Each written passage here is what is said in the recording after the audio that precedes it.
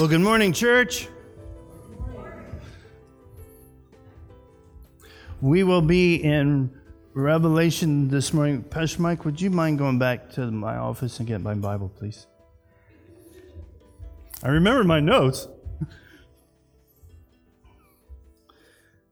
And as we get started this morning, we'll be in Revelation chapter 10. Revelation chapter 10, and we're going to continue looking at the coronation of the Almighty, of King Jesus. As we've studied that Jesus came as a baby, he promised to come. He went to the cross, rose from the dead for our sins, and not only that, but then he promised to come back again to make all things new. And Revelation is the story of the fulfillment of his promise to come back as the King. And this morning we're going to look at proclaiming the King, saying to other people, hey, our King reigns. So what are some of the events in your life that require an invitation? This is open now. I'm asking you this question literally. What are some of the things that you go to or you know of that you have to have an invitation to go there? Weddings, birthday parties, Wiener Rose, yes, I'm waiting for that one. What's that? Baby showers? Bridal showers? And these are a big deal. Has anybody ever been part of a corporate event where you had to have a special invitation to get in there?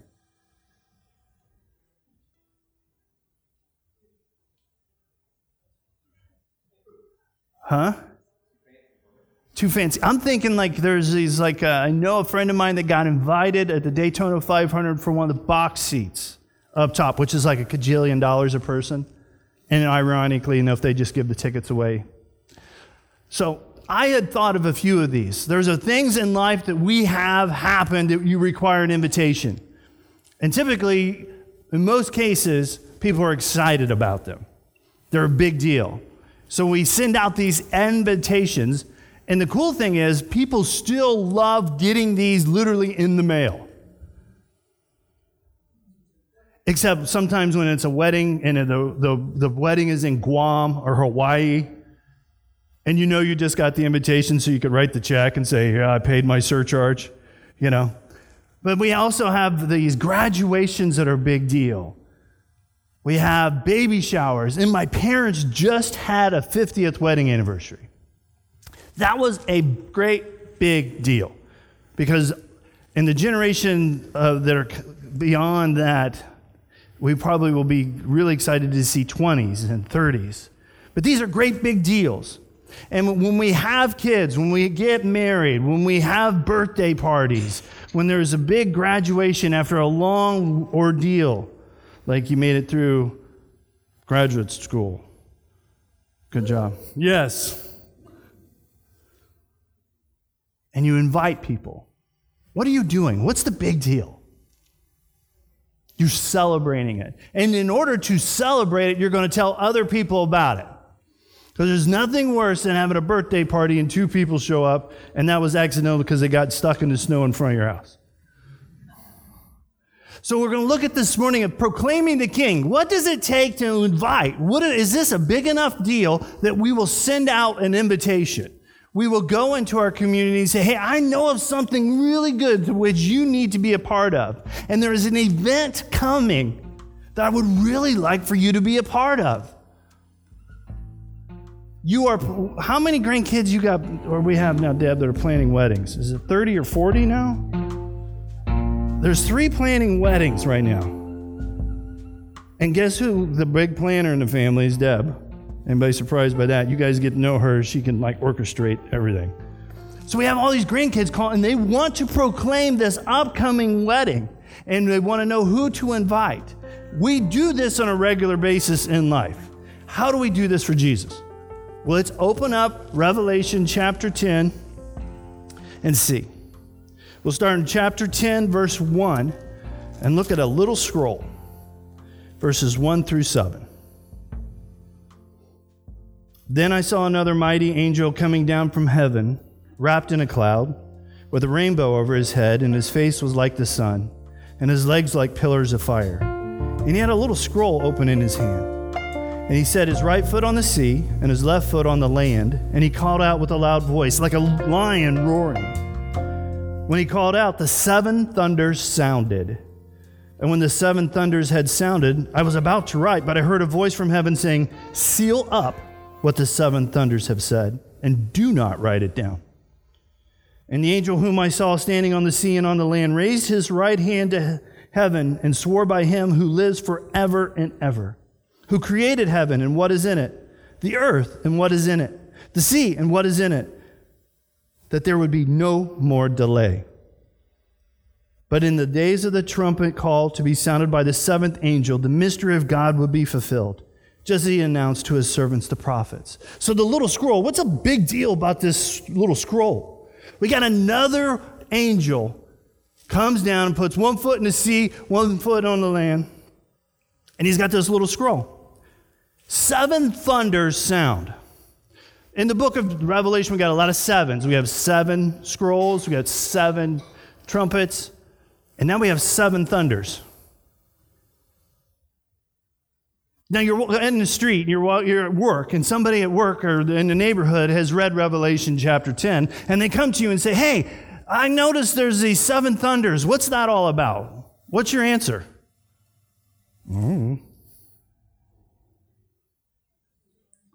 He didn't want you to know. How many of you had kids that have asked you, "But why?" Or workers that say, "But why?" All day. I learned a new por qué. You know, I learned that yesterday hanging out with my buddy. There was a Spanish guy next door. He kept going, why? We asked God, why? What's going on? Because Revelation has done a really good job of saying, hey, what is happening here? And then it explains to you what it is. The 7 thunders, God says, I got this. John, I know you know, but seal it back up. You mean the king has the right to make a plan and we don't know all the details? Are you okay with that? Because I'm going to ask you to proclaim the king's plan to your neighborhood. Do you have to know all of it? Do we know all of it? The king's plan is revealed in Revelation is enough that we know, but not all that we need, all that there is to be known. Does that make sense? Joan, you're looking at me like, how are we going to get to Connecticut? Just get in the car and shut up. Right? God's going, hey, we're going to end this. I'm coming back to reign. God, how are you going to do? What are the 7 thunders? I got it. But what's it say? Look at verse 7. Remember, we don't know what the 7 thunders are, but verse 7, but in the days of the trumpet call to be sounded by the 7th angel. What's he saying? But in the days when it's coming up, the 7th angel is going to sound the 7th trumpet, and it's going to unveil the mystery of God. We've studied the 6 trumpets. So the 7th trumpet is going to unveil God's mystery. What is it? We're going to get there today. But just remember, verse 7 is in chapter 10. 7th trumpet will reveal God's plan. The king has given his word through his people. See, it says right there, just as he announced to his servants, the prophets. Just as he's told you. The 7th trumpet will be the revealing of what he's already told the prophets. This is going to come true. This is what you know about this. So at the same time, in this chapter, we have stuff that you don't know about, 7 thunders. But in the same time, the 7th trumpet is going to reveal God's mystery. And we'll get there this morning. So let's move to chapter 10, verses 8 through 11. Proclaiming the plan. John, then here's a voice. Then the voice that I heard from heaven spoke to me again and said, go, take the scroll that is open in the hand of the angel who is standing on the sea and on the land. So I went to the angel and told him to give me the little scroll. And he said to me, take and eat it. It will make your stomach bitter, but in your mouth it will be sweet as honey. And I took the little scroll from the hand of the angel and ate it. It was sweet as honey in my mouth, but when I had eaten it, my stomach was made bitter. And I was told, you must again prophesy about many peoples, nations, languages, and kings, proclaiming the king's plan. John literally consumes it. Now, there's a bit of honey, and then when he gets to his belly, it's like mustard and milk mixed together. It tasted good, but then the effects of it. John literally consumes God's plan. John literally consumes the unknown about this seven thunders. Why? Look at the end of the verse. What we studied. Why? You got to tell this, John. You have to prophesy. You have to tell the people the king's plan. We don't know all of the king's plan, but what we do know, we must tell. The angel has this little scroll. Seven thunders goes off. John's like, I got to write that down too. God says, no, hold on to that information. But then when the seventh trumpet goes, we're going to unveil this plan. Now eat it. How many of us consume what God has told us in His Word to interact with it? If God was there, you got to imagine John. There's all this stuff going on, and an angel says, eat the scroll. There was no debate. But I'd have been like, oh, that's weird. Well, what's He teaching us? God is unveiling His plan. I want this to become part of you, John. This isn't just for them. This isn't just for, hey, that's for unveiling the scroll, reading the Bible on Sundays. I want you to be interacting with this in such a way that it is in you. Now, the real deal part. Is reading God's Word all puppies and rainbows and Facebook and likes? You've sinned. You need reconciliation with God. It's sometimes not good news, is it? Because we as Americans, don't tell me I don't know how to do my job. Don't tell me how to live my life. God's Word is confrontational at times. It is comforting at times. I love it that it goes all the breadth of what it takes. When you are heartbroken and beat up by life, there are psalms, there are parts that go there. There are prophets that have gone through that, and you can read their story. There are people in the Bible that have really, really dealt honestly with God, and it's recorded for us. And there's other times when it records when things don't go well. It's real deal to life. How do you interact with it? Then are you willing to proclaim that? Because John eats it, and they say, now that you've eaten it, you got to go tell how many people? How many people at the end of that chapter is he responsible to tell? Everyone. Everybody. It's just not your neighborhood. And John didn't have email, mass marketing. You know, this has been another part where I've been like, for real? You want me to tell the whole world? What's Jesus' point? The king. This isn't about you. This isn't all about you, and hey, I got a check mark because I read 3 verses in my Bible. No, it's because you've read your Bible, interact with your Bible, then you can go proclaim it to others. Interact with people.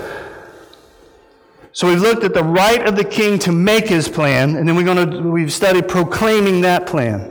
Now let's look at 2 incredible proclaimers, 2 ambassadors in chapter 11, verse 1 through 14. These 2 ambassadors. Then I was given a measuring rod like a staff, and I was told, rise and measure the temple of God and the altar and those who worship there. But do not measure the court outside the temple. Leave that out. For it is given over to the nations, and they will trample over the holy city for 42 months. And I will grant authority to my 2 witnesses, and they will prophesy for 1,260 days, clothed in sackcloth. Verse 4. These are the 2 olive trees and 2 lampstands that stand before the Lord of the earth. And if anyone would harm them, fire pours from their mouth and consumes their foes. If anyone would harm them, this is how he is doomed to be killed. They have the power to shut the sky, that no rain may fall during the days of their prophesying. And they have the power over the waters to turn them into blood, and to strike the earth with every kind of plague, as often as they desire. And when they had finished their testimony, the beast that rises from the bottomless pit will make war on them and conquer them and kill them. And their dead bodies will lie in the street in the great city that is symbolically is called Sodom in Egypt, where their Lord was crucified. For 3.5 days, some of the peoples and tribes and languages and nations will gaze at their dead bodies and refuse to let them be placed in a tomb. And those who dwell on the earth will rejoice over them and make merry and exchange presents, because these two prophets had been a torment to those who dwell on the earth.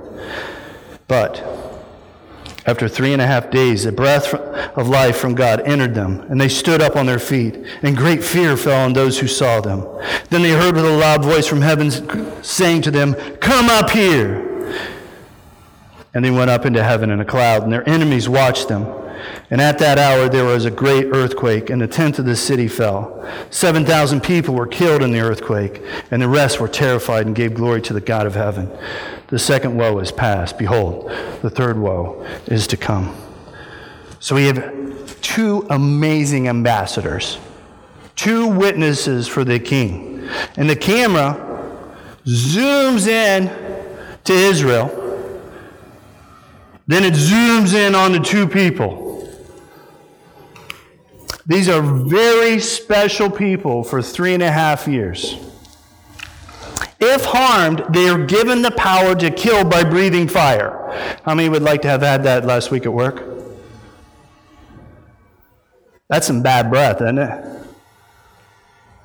If somebody tries to harm these two ambassadors for the king, they can kill with their breath of fire. And they're given power to control the climate. No rain for for their tenure as ambassadors, for 3.5 years. They have if they will, they can say it's not going to rain in Florida for 3.5 years. That might get some people's attention. It might get some people's attention that if somebody tries to harm them while they're standing in Jerusalem, that they can breathe fire and they die. They have the power to turn water to blood during their tenure as ambassadors. They have the power over devastating plagues during their tenure as ambassadors. Why?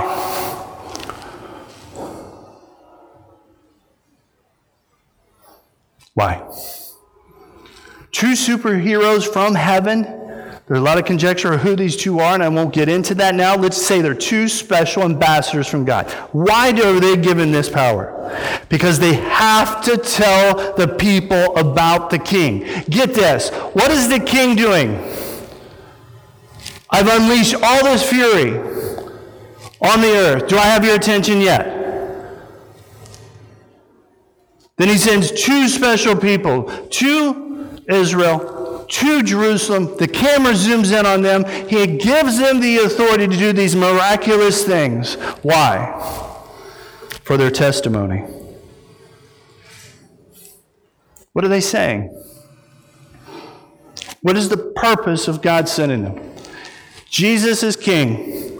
Jesus is love. Jesus wants the relationship with you. It's going to get worse from here on out. The message of Jesus Christ has not changed. I want you to think about this. This is God's way of sending grace to people for 3.5 years. Because the wording is, if they are harmed, they will do this. It's not like they come down and say, oh, there's a new guy, burn up. So, because God has sent them as proclaimers, preachers, teachers, tellers, communicators, as ambassadors. That is what the word testimony is. These are the two witnesses for Jesus. It's 3.5 years of grace. Then their time is up. Proclamation time is over. Now, for a second. God calls you to go to your community. Let's say it's Ocala. And he says, I want you to tell people about me, that I'm the king. You've got the power to kill people with your breath. You can control the climate, and you can control plagues. And I want you to go out and do this. Would you sign up? You're given all these powers. And then, oh, by the way, you're only going to live 3.5 years. because I've got a plan, and it includes your death. Are you willing to be a proclaimer, tell people about Jesus, if you know in the end that it might cost you your life, your reputation? Because just thinking about it, this is going to happen in the future. These two witnesses are in Jerusalem, and we got CNN, we've got Fox News, we've got everything in there, just zooming it. We can watch this like it's the Olympics. Oh, there went fire again. Somebody tried to hit him with a rocket. Africa's in a plague. It hasn't rained in 3.5 years in some other place. They're doing all these reports. And God has sent him to be an ambassador on a death mission. Because imagine in heaven right now, there are 2 people assigned this job. If you were in heaven and God said, would you be my ambassador and do this for me, and it's going to cost you your life, would you sign up?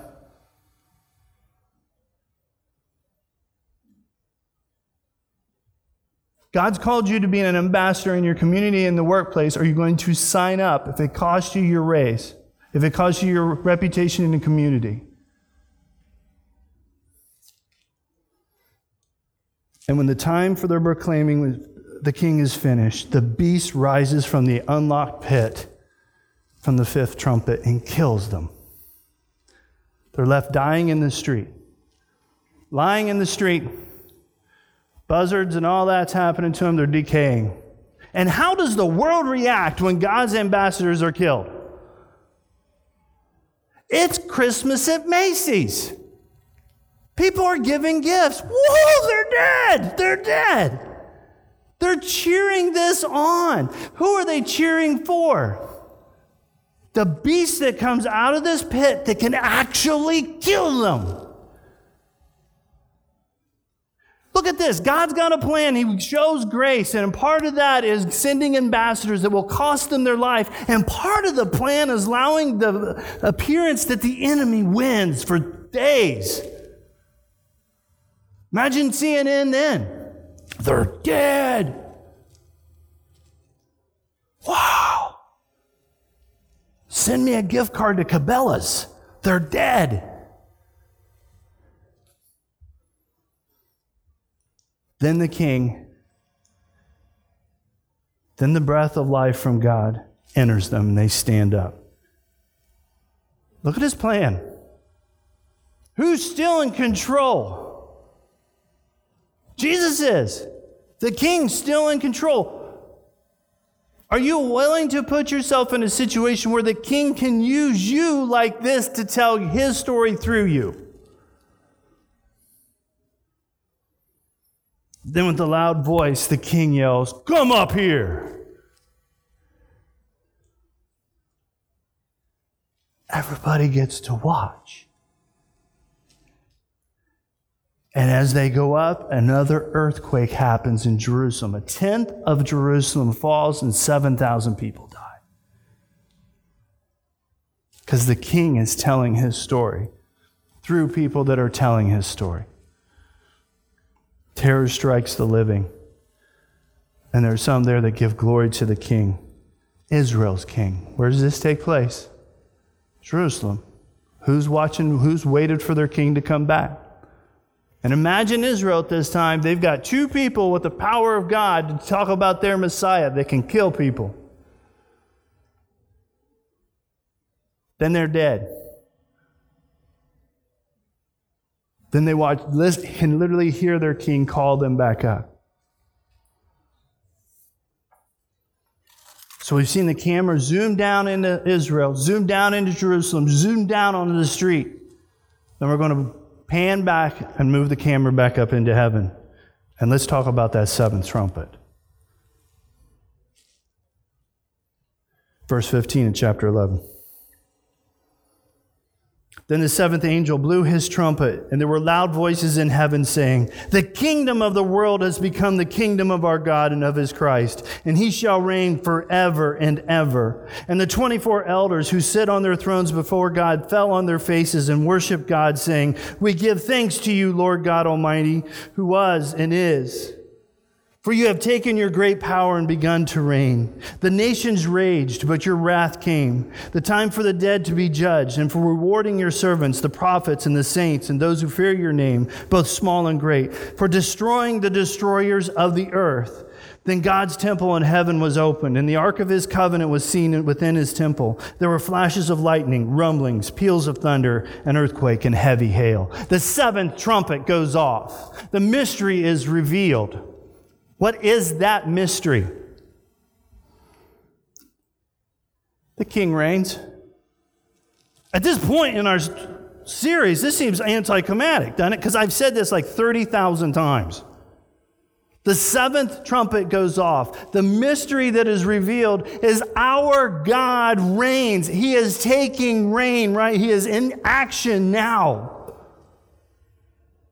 So you're on earth and you're seeing everything happen. You're in heaven and you're looking at what everything is going on. The seventh trumpet goes off, and lo and behold, that is a signifier to the angelic host that King Jesus is ruling now. He is taking reign of the earth. Does it look like it on earth of what you know right now? For what we've gone through? No. We think, hey, it's good that we have a good president because now we all have jobs, lower taxes, blah, blah, blah, blah, blah. Remember the Reagan years, right? We like to ascribe to our ruler that he is worthy after they've done something. Heaven ascribes authority to this ruler right in the middle of Revelation. We have got a ways to go. We're halfway through the book, and the angelic host says, the king reigns now, and he's starting his rule. Yes! Is it okay if the king is ruling right now and it doesn't look like it according to our news feed? According to what's happened in Florida last week? Where's God? How many of you heard that this week? How many of you thought that this week? It's okay if you kill our boys and girls that signed up for the army and they go across seas. They're in the military and that's okay. But you start shooting up our kids in the schoolhouse, that's wrong, God. You are out of control.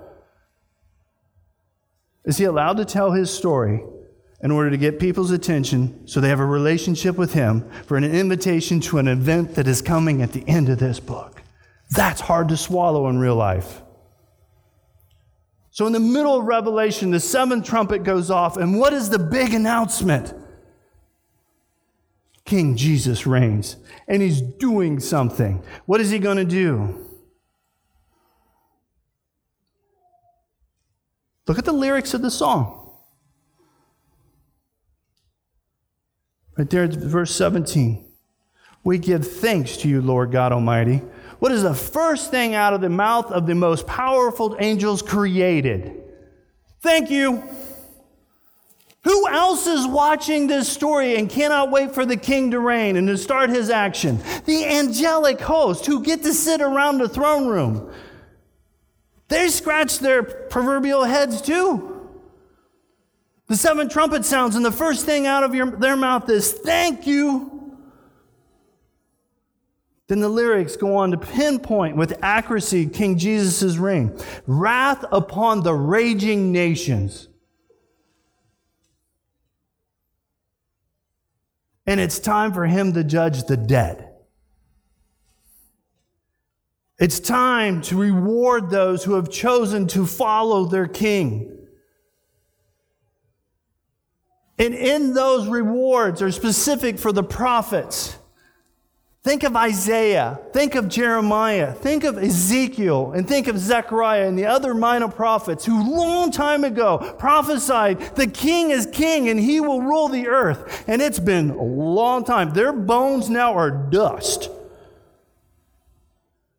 And in heaven, the angelic hosts sing, yes, it's time to reward those prophets for their faithful duty. Those people who told people about God's view of what's going on. Every follower of Jesus gets rewarded for what they have done. Every person who fears the name of the King. What in the world does fear mean here? These are people who love God and love Jesus, but have seen him work and go, whoa. And finally, there the king reigns, and he's going to smash. He's going to destroy the destroyers. What is King Jesus doing that the angelic hosts are so excited about? He's mitigating justice, finally. To those who did not know him, Pol Pot, Hitler, Tsar, all of those we can think of. There were horrible people. And you can say, those who murdered bunches of people, God, what are you doing? Hold on, I got a plan. It's my right as the king to judge them, and I will someday. It's not your job. But what about my aunt who loved you and followed you, and nobody else came to know you because of her, and she prayed all the time? I know, I will reward her someday. What about that person at work who hated you and always cussed me out because of my reputation for you? I've got that. I'll take care of that someday. What about the angels who look at the demons, the fallen angels, and say, what about them? You've let them loose forever. I'm going to destroy them. They got it coming. Can you see why this song begins with thank you? How many of us this week can look at what happened in our world and wait for God to get in action? And then when he does, be like, yes!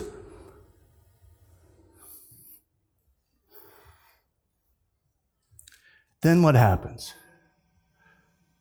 The temple of God opens up and the Ark of the Covenant is revealed. Short lesson, what's the Ark of the Covenant? The world's most expensive Bible cover. It's where the Word of God was kept. What's revealed in heaven next? God's Word. I told you, through the prophets, think Isaiah, Jeremiah, Ezekiel, Daniel. What are they going back to? That's right. He told us here. I took a picture of it this week. It's in here. This isn't new news. At the end after this song, they open the Ark of the Covenant. And how does nature react to the opening of God's Word that said, he had a plan, now he's doing it, we're worshiping him. Oh yeah, here it is. Thunder, lightning, hail.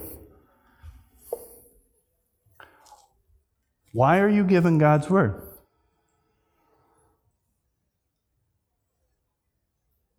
Not only that you should know, but why? Why was John given God's Word? Why was John given the 7 trumpets, 7 thunders, and said, don't write this down? Every time God's Word is given, why? So you can share it. It's not about you. It's about proclaiming it. So we must proclaim the King. Because what do we have now that John did not have when this all started? The book of Revelation. He had Ezekiel, Daniel. He had some of the early writings in the beginning of your book, or beginning of the New Testament. God has given us his word to proclaim it to others. Know it, live it, consume it. Then tell others about it. Interact with people as if the 2 ambassadors are us. The entire weirdness of what is going on in these 2 chapters is about telling people about Jesus. The King who reigns, the King who is revealed, the King who we must submit, the King who is good. So how do we proclaim him as a local church? What are we going to do as a local church to proclaim Jesus? Huh? I can't hear you. Easter, yes. We're getting ready to celebrate Easter and Mother's Day. We will unveil a plan to reach our communities very soon. Are you on board to do that? Because I preached to say, hey, it's about proclaiming God's word. Now, what do we do as a local church? What does the community say about what that church is? I'd love to know. Well, that's a weird-looking roof thing over there, and they got a big backyard. But we will do this. Are you willing to get on board when the plan is revealed on how to do this, to reach people at Easter and Mother's Day? So what do we do as a church to proclaim this week? How do you interact with other people in the local church to proclaim what is Jesus' reign? What does your life proclaim?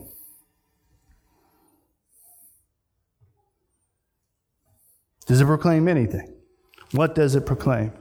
Because our lives are living testimonies of what we know from God and His Word because we've interacted with it. Now, to step back here for a second. What our church is proclaiming to our community now is really weird.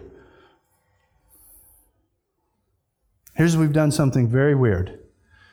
We received a couple phone calls about this. We're actually helping another church that is completely separate than us meet here on Saturday and use the building and put up another sign.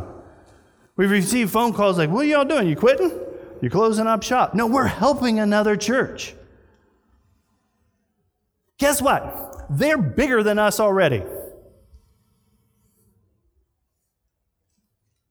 And they've come to us to ask for help. We're working hard so they do well. The community, I've been approached this morning by a neighbor who came over just to ask me about it and didn't have any intention of attending service this morning. What are y'all doing? You weird? You're having a service, and I saw a different sign out there last night. What are you all about? That is weird. Who opens up a McDonald's so Wendy's can use it on Saturdays? Huh? Terry, I know you owned a business, right? So Saturday, let Schneider run your truck, said no one ever. You wouldn't let them drivers use their trucks. Those guys have like 2 weeks experience before they get hired on. Robbie, you got all them tools at the shop. Oh, Saturday, just let blah, blah use your tools. Said no one ever. We are building God's kingdom. When the pastor of that church approached us and said, hey, we're just looking for a building. We're like, cool. And he's like, no way. Everybody in town has turned us down. I was like, if you mow the grass, that would be awesome. I'll negotiate terms. Pastor Michael has invested hours to equip, to put in place people who can lead music. The lead pastor of that church heard him sing here and went, we want that. And he goes, no, you don't want me. You want what I do, and I want to train you to do it. I'll give you 3 months. What's he doing? Helping them to become leaders, to lead other leaders. And what does it benefit us? Well, I had to run the sweeper a little extra. I had to rearrange chairs again. They're working really hard to make it look like what it is here on Sunday for us. You mean helping people reach people for Jesus when it costs you something and you don't get anything in return and it looks weird to the community is a good idea? And the answer is, are you willing to join in that craziness?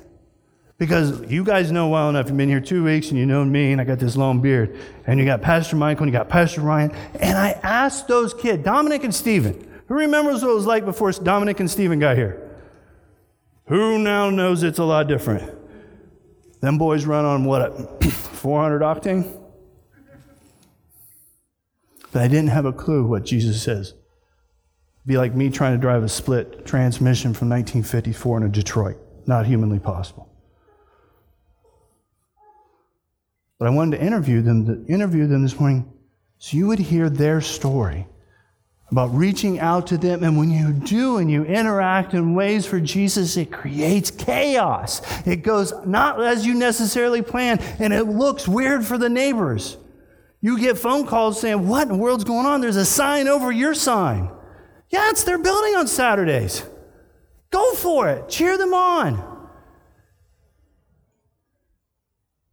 We want to be active. We want to be participants in our community. We want to help you to interact with your workplace to invite people. And it's coming. Easter is big. Mother's Day, huge.